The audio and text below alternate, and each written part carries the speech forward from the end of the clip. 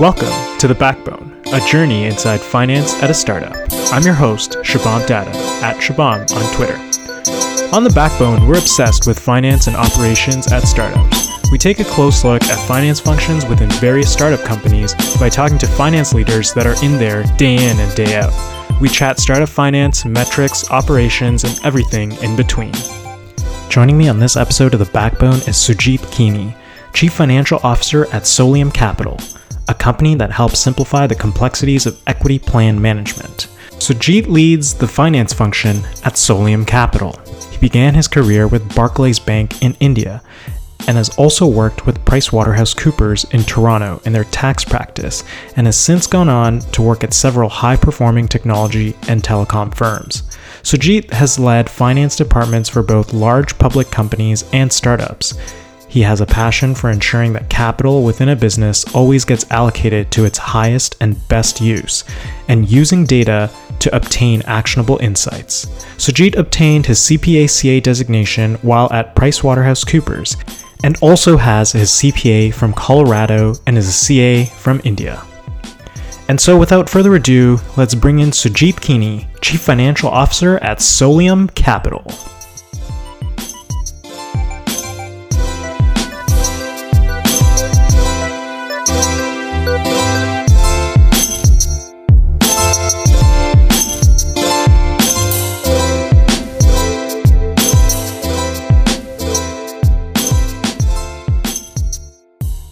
Good morning, Sujeet. Thanks for jumping on The Backbone this morning. We've got lots to cover, so let's dive right in.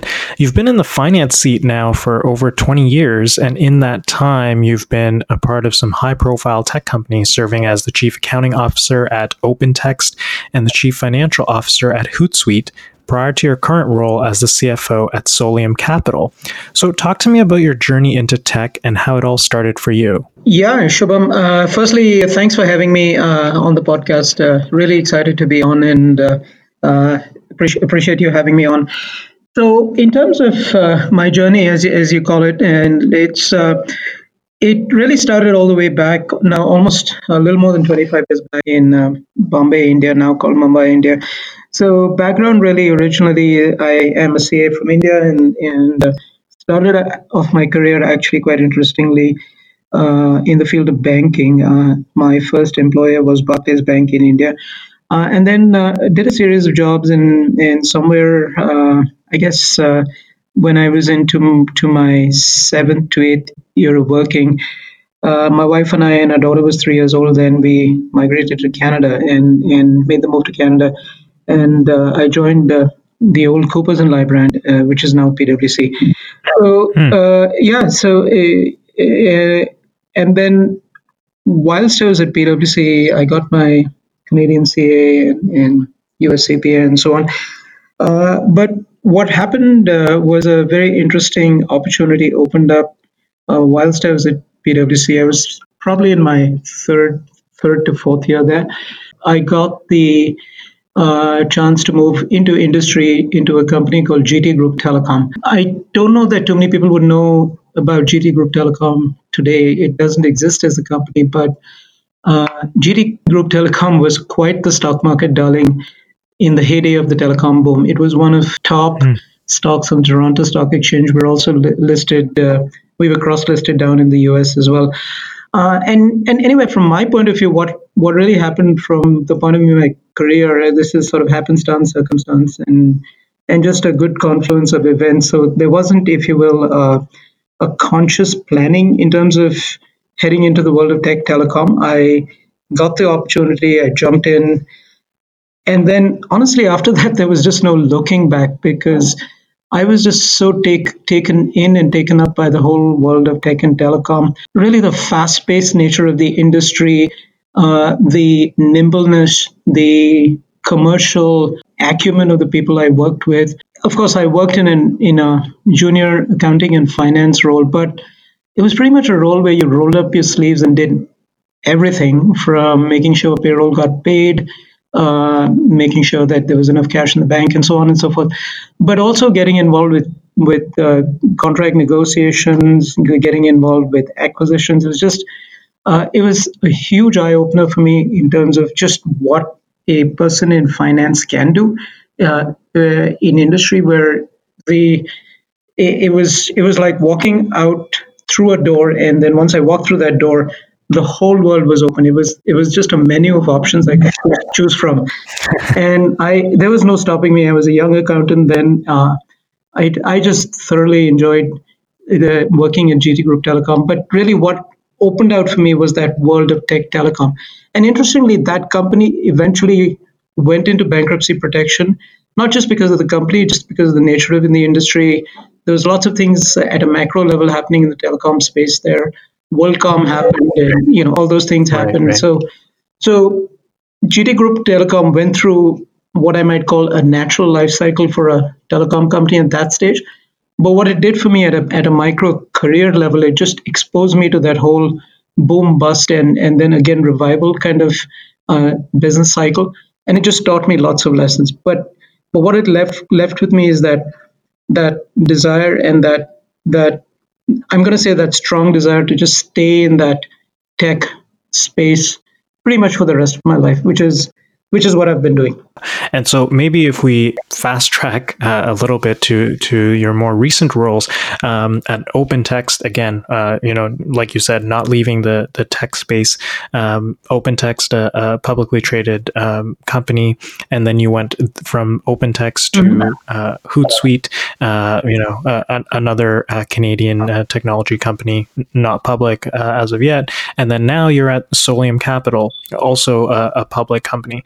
And so, we'll get into kind of some of the aspects of private companies Sure. versus private companies a little bit later. But talk to me about some of your more recent experiences and what gets you excited to be the CFO or finance leader in these large, high growth technology companies. Yeah, that's a great question. So what really gets me excited, and this is what, from a philosophical perspective, this is what I see as being the role as the CFO. I think above all, the the role that a CFO plays, and most senior finance people play at that highest level, is that of being master capital allocators. And what I mean by that is, uh, companies generate cash from the point of view of bringing in cash either via debt or equity or internal operations. So you have the money coming in, and once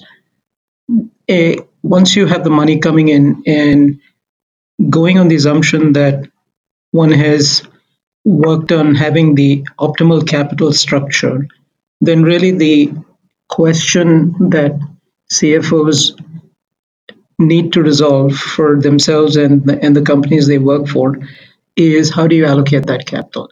And what I mean by that is, in the final analysis, one one wants to allocate capital to its best and highest use. And so what it really means is, you're allocating your capital to a combination of internal operations, you're allocating capital to organic growth, to acquisitions, and then once you go down that hierarchy, then you go on to uh, doing share buybacks and dividends if necessary. But more in the sort of the day-to-day operational space, it's the first three that are important. How do you allocate your money between internal operations? How do you allocate your money to organic growth, and how do you allocate your money to inorganic growth? So really, yeah. So in the lens I've used in my career is really this concept of understanding from a finance perspective, what what is the business's core cash flow generator. And this is important because the core cash flow generator really brings in the money that, quote unquote, funds the incremental operations. It funds the growth operations, and this applies to private companies as well as public companies. So essentially, what you want to do is make sure that you are clear from a business perspective about the allocation of the funds to your core cash flow drivers. And once you've got those ring fenced and clearly demarcated, then anything over and above that is towards funding growth. And a common term that's used in the finance world is optionality. And this is the stuff that where you are you are allocating dollars towards optionality. So this is what's driving incremental growth over and above your business as usual growth or your core business growth. So it's the key is really to make sure that you have enough cash flow that funds your ongoing operations and is the driver for funding the rest of your operations. And then you allocate your incremental dollar to where there is the highest and best use, and that's the optionality. It's really important not to get it the other way around, where the bulk of your dollars are allocated to optionality and the lower portion is allocated to the business as usual, unless of course you're an early stage startup where you're going out and you're into this massive land and grab opportunity, or you have that first mover advantage, and those situations are of course a little different. Yeah, I like the way you put that finance leader, you want to be the master allocator of capital. We'll double click into that a little bit later. Yeah, so switching gears now a little bit, Sujeet, talk to me about your current role at Solium Capital, and more specifically, Solium itself. What does the company do, and what is it all about? So what Solium is Solium is quite simply the world's leading equity administration platform. We offer a unified service model, and we offer a global platform. And the way our product functions is there is a core platform which provides equity administration services, and on top of that platform there's a menu of options where our customers can choose and decide what are the additional modules that they want to add on to the equity management platform. So typically, what our customers do is they on the platform they go with a module that provides plan administration. They go with the module that provides what we call expense accounting, which is the financial reporting piece.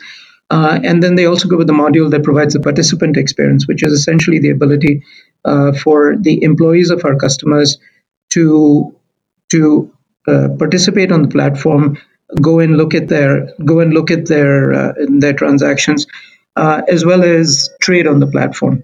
Additionally, our what we really offer is an ecosystem. So we offer an ecosystem that starts all the way with early stage companies, going up the scale to private companies. So these are pre-IPO companies, and then we also function quite heavily in the post-IPO space.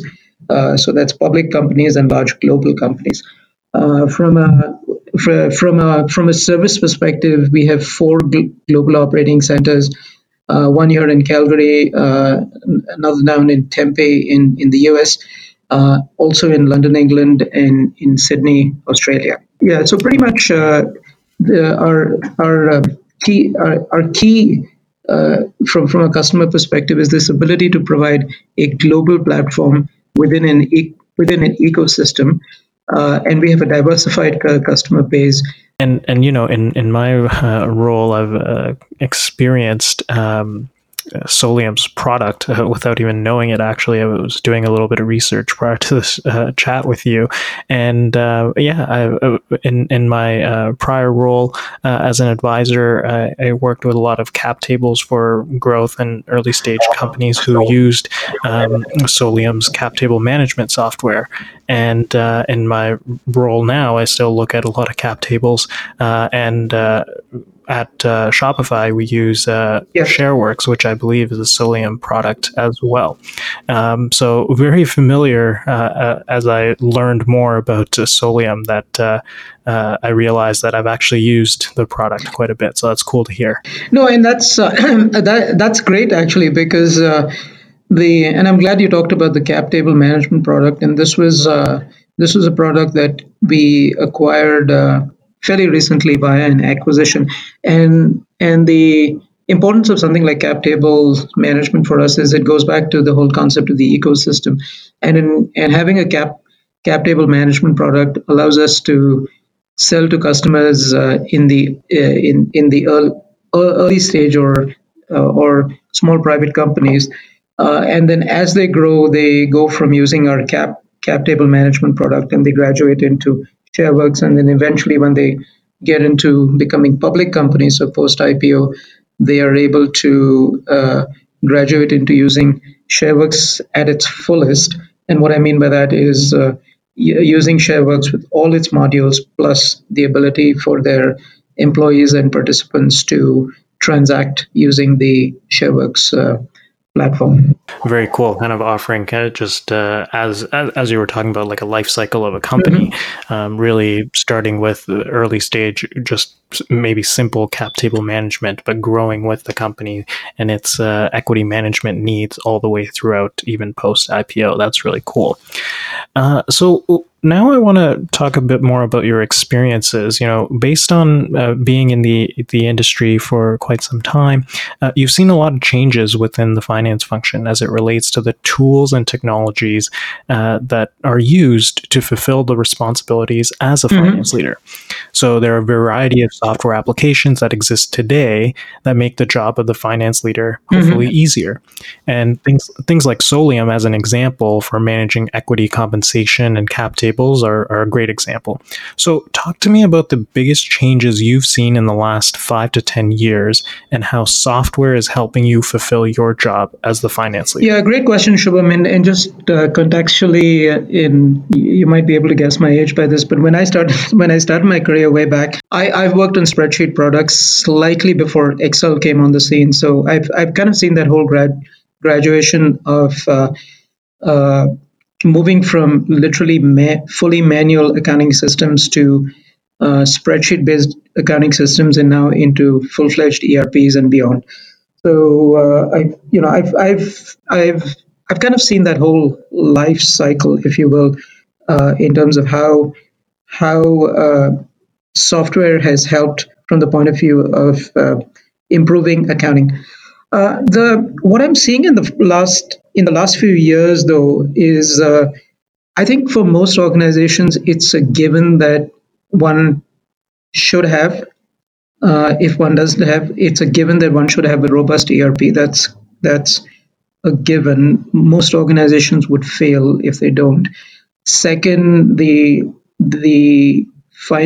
finance specific software should have the ability to talk to other softwares in your business. So really, the interfaces between your CRM, and most companies have Salesforce.com, for instance, and so that ability to talk to your CRM and the ability to talk to the software that you have for human capital management and so on and so forth. So that having that ERP, or if you don't have that single instance of an ERP, having the various softwares in your business with the ability to talk to each other is critical. So that is the over the last 5 to 10 years, that integration of your softwares that support your business is certainly something that's, I would say, not just important but a given. The second one is the whole emergence, and I would say not just the last 5 to 10 years, but the emergence of software being delivered via a SaaS platform, and which is again something that we are as well. Mm-hmm. So again, I've seen I've worked on premises on prem based softwares, and now pretty much most of the dominant softwares are on cloud and SaaS platforms. So that's the other big change and trend that I'm seeing. Uh, and the advantage of that is certainly from a finance perspective, gone are the days where you needed sort of an army of administrators to be your be your Oracle administrator or your SAP administrator. It's the administration of your software has now moved very much to the user versus having a technical administrator who either sat outside finance.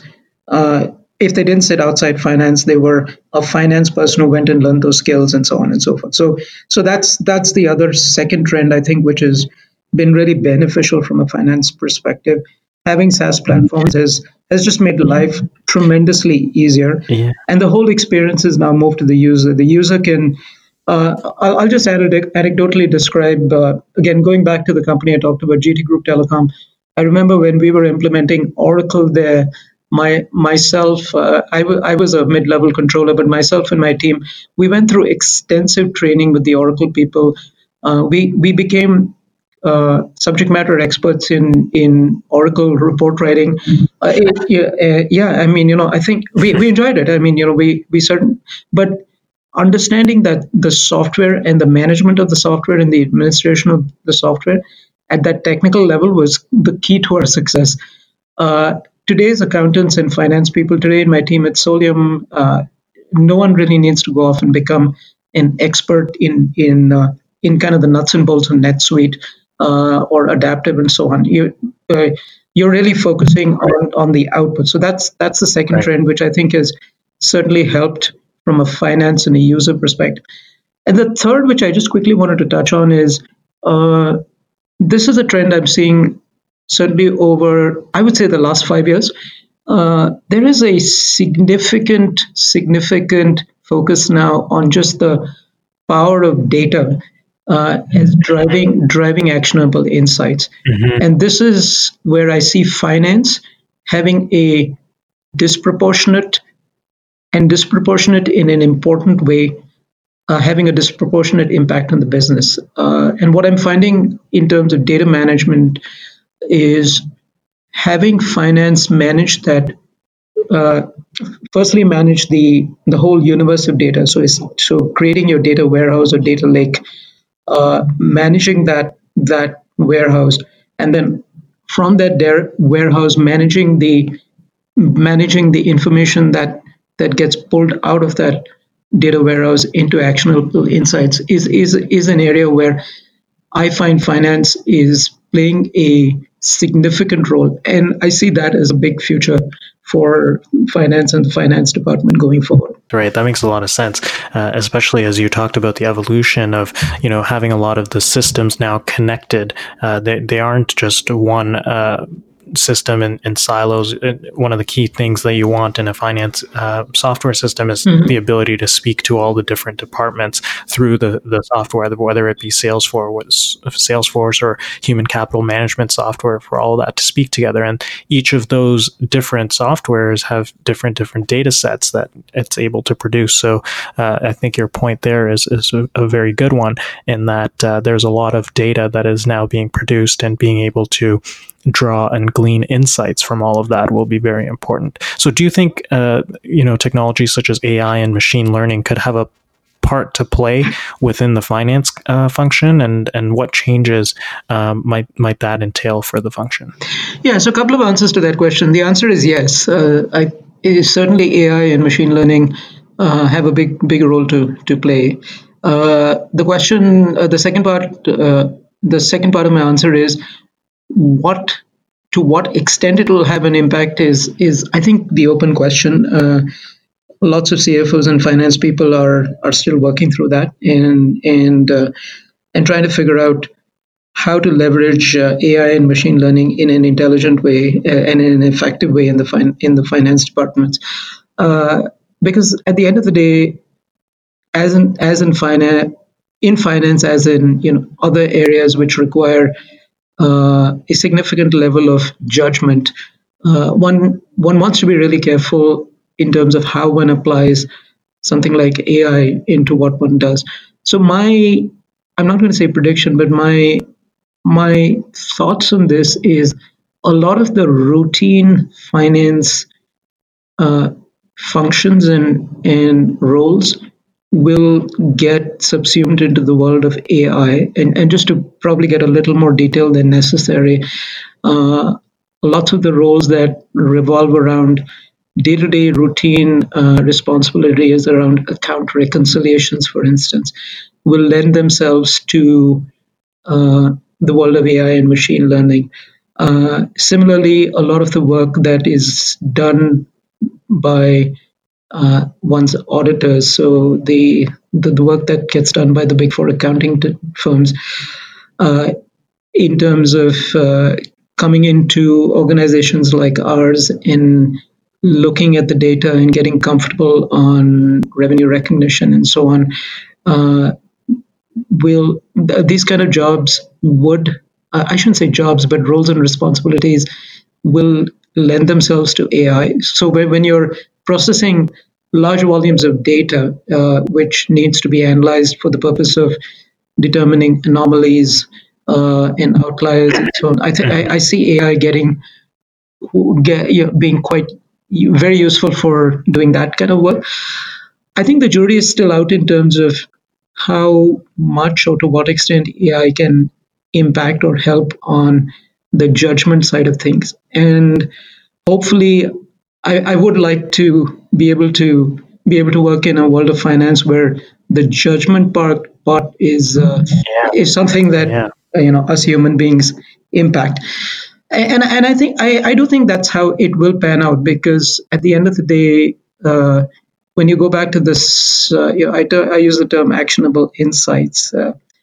Uh, being able to being able to glean actionable insights from one's data is something that does require judgment. It does require intuition. It does require a level of uh, a deep level For of sure. institutional knowledge of one's business and so on. So I guess, yeah. In summary, I certainly see AI benefiting finance from the point of view of taking the burden of the routine day-to-day tasks off finance departments and leaving us to focus on the value add, on the judgment side of things. So ideally, if we manage it well, I think this would be a and but this could be a win-win, because typically most finance departments, as we close our books and so on, we tend to spend a lot of time on the pulling the numbers together and the prep part, and uh, we we then try and allocate uh, time for review, but it tends the prep time seems to dominate, and the review time Yeah. and in the ideal finance department, you want to reverse that. You really want to be that person that's uh, reviewing the results and making sure that the trends and so on are in line with your expectation.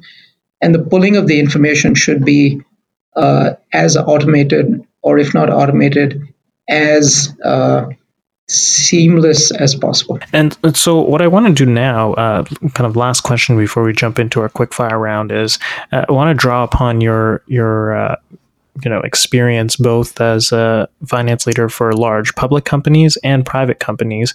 And so, knowing what you know now, how would you go about setting up a finance function from scratch, let's say at an earlier stage technology company, to ensure that it is ready to go public if and when that were to be the case? Good question. Good question. Early stage companies, by definition, tend to be very operationally focused. And not that public companies are not, but what I mean by that is, in an early stage company, for instance, and I'm just using this by way of example, in an early stage company, you would not have the CFO or the controller being overly fussed about the nuances of gap results and so on. It's more, there's a greater focus on the metrics around customer retention and metrics around. It's definitely more of an operational focus versus a focus on controls and so on and so forth. So that's the big difference between public and private. So if I had to get into thinking about what I would do with an early stage company and make sure that it's ready for going public, I think the key really is a couple of things. One is, make sure that right from the beginning, you and your investors and your board and the finance department is really clear on the metrics that matter. And what I mean by that is, there is a temptation sometimes to overanalyze results, especially in that early stage life cycle of the company, because there's lots of SaaS metrics out there, and there's lots of ways to splice and dice information.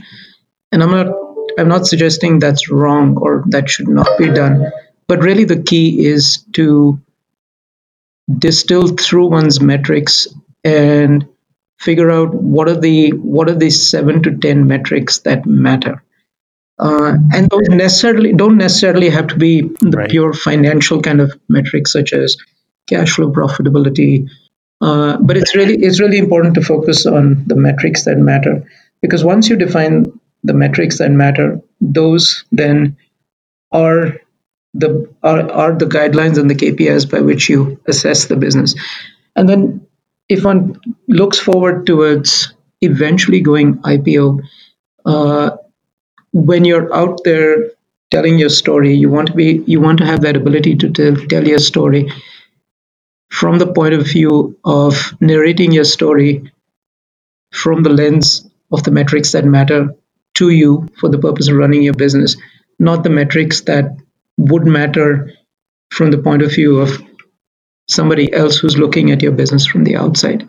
And this is important. This is important because there have been companies where, for different reasons, they have started the process of articulating metrics which are used for the purpose of maybe an external audience but not used internally. And the problem that happens there is, eventually, once you're public, if you're going to throw a metric out there into your 10Qs and 10Ks on your external filings, and if you're articulating that metric purely for external reasons and not using it for the purposes of internal decision making, the big risk you run out there, you run is that if that metric goes south on you, the street will hammer you for it and punish you for it.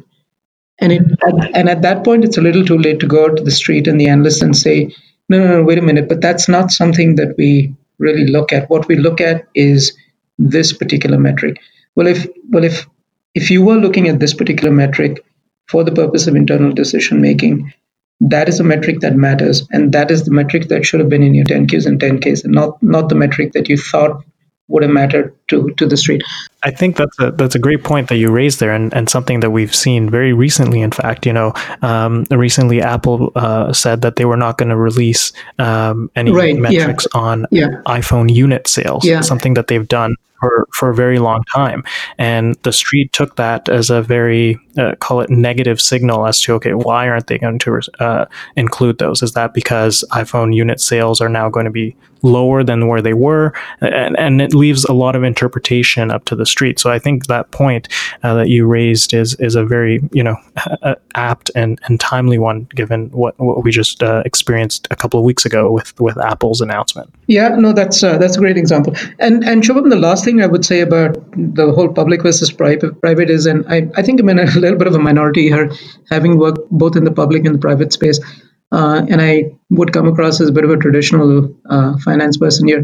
I would argue that it's important to take GAAP and GAAP rules seriously. And what I mean by that is, don't ignore that stuff is what I would say, because once you're public, that stuff matters. And it's not a good strategy to start getting serious about your GAAP results just prior to going IPO and so on. Because what really happens then is, lots of companies who take that approach then have to go through a significant level of sometimes even restatement before they go public. And even if it's not restatement, there's a fair amount of expense just sort of getting yourself ready from a public company GAAP perspective. And my commentary here really is, to the extent you can embed within your culture that adherence to GAAP and internal controls and so on and so forth, that in and of itself has its own benefits, which are good. And sure, it just saves you a whole lot of hassle in terms of getting into public company residence late in the game. That's a great point.